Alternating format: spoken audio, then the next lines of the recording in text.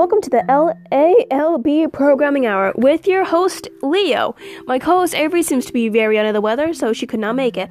I am not feeling well either, but I shall continue on the show. Y'all must not miss your daily input of animals.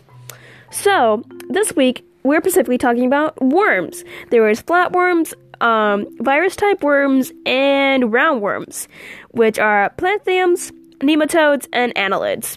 First, we're going to discuss the circulatory system. For flatworms, there is no known circulatory system along with nematodes, but it is said substances are circulated around their body, but not much more. Annelids, they specifically have two dorsal valves that are located in the lower otials that move blood through the sinuses. One dorsal is a ventricular vessel that moves blood forward, and the other one is connective vessel that moves blood backwards. The blood vessel's walls consist of a muscle fiber layer and a continuous material that is lining the inner walls of a thin cells. Whew, that's a handful. In the higher level, the hearts connect to the dorsal and ventral vessels and move blood. Sorry, I don't feel very well. In the free moving, there is a network of branches connecting the two. Blood is moved through wave-like motions and contractions of the blood vessels, which is either done by the heart or cilia. So it's like an ocean, kind of, I guess. Next is the respiratory of the three worms. God, I need a new respiratory, it sounds like. The flatworms have also no known respiratory system, but it is said nematodes can diffuse oxygen and carbon dioxide through their bodies, but it doesn't say much more on that. But annelids can also do the same by breathing through their skin or exchanging gases.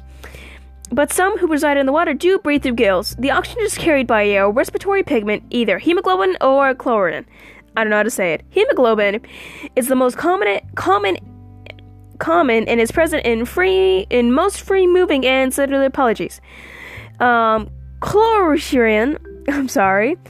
is found within polyps the group more though. So I would say hemoglobin's found more within earthworms and such, and the other ones are found more, I believe, in sea worms.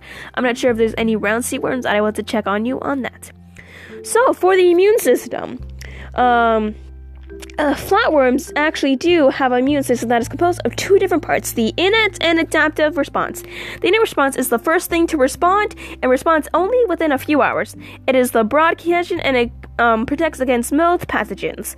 It responds within hours, as I said earlier. The adaptive immune system is mostly for cleaning up any kind of infection, which uses non-pathogen specific responses.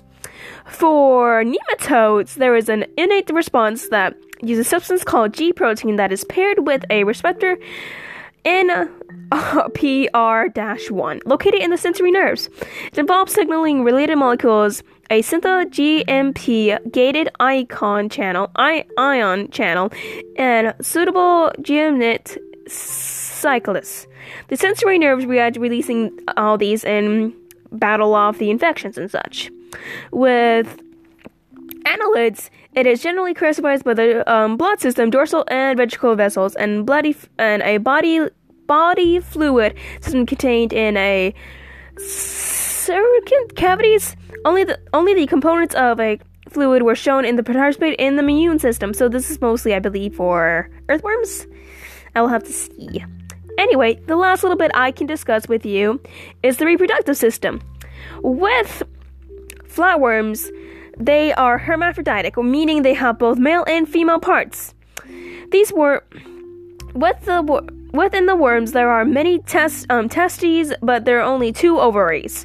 Within the female system, there are two separate structures, which are the ovaries and the ventral, which is known as the yolk gland inside the egg, I believe.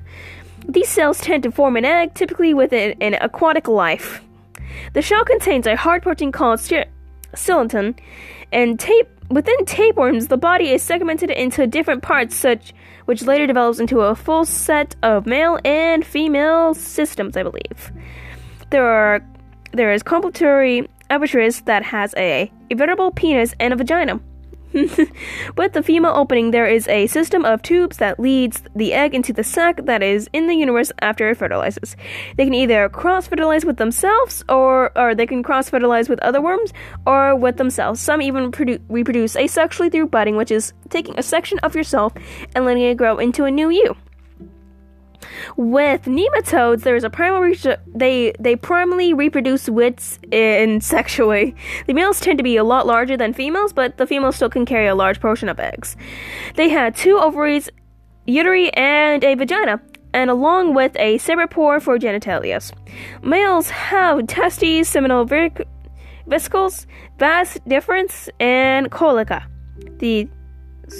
Colic, I don't know how to pronounce this word, is meant to be for both sperm and waste, so they dispose of their whatever they ate through that, along with being able to reproduce, which is, I must say, quite gross. The males provide the female the sperm, and the females move along with their... since the male's sperm can't. There's a little section that are missing from the sperm that inhibits them from being able to move it through the uterus to the eggs. So there's a chemical compound, or I believe some kind of substance within the females that are able to do that for them. Some can reproduce asexually, though, through parthenogenesis, which is when an egg develops without the sperm needed. So some are able to reproduce without a sperm needed from the male. There's also a hermaphrodite, which can reproduce with themselves, which is, again, where they have both male and female parts. Annelids, they can reproduce either sexually or asexually depending on what species. As earthworms, they are hermaphroditic, which means they contain both male and female parts, but they do not reproduce that with themselves. Instead, they line them up in different directions and collect each other's sperm, which is later collected by mucus presume, and it works its way up the body. Along with, it also collects eggs as well. Then it fertilizes the eggs, and it places them into the ground for future worms to grow. On the other hand, the polyges reproduce asexually. One way is fission, which is like cloning oneself. So they make an exact copy of their DNA, and there's like a second them almost. There's another one is budding, which we already discussed, which is breaking a piece off of themselves so they are able to reproduce that way. I'm sorry there weren't many jokes in this one, and I'm quite sorry my co-host Avery wasn't here. Again, we're both quite under the weather, but we did not want you to miss out on your worm facts of the day. We do wish to apologize, and hopefully my co-host can come on and explain her side that she was meant to when she is well. For now, this is Leo signing off of the LALB Programming Hour. Thank you for joining us. See ya!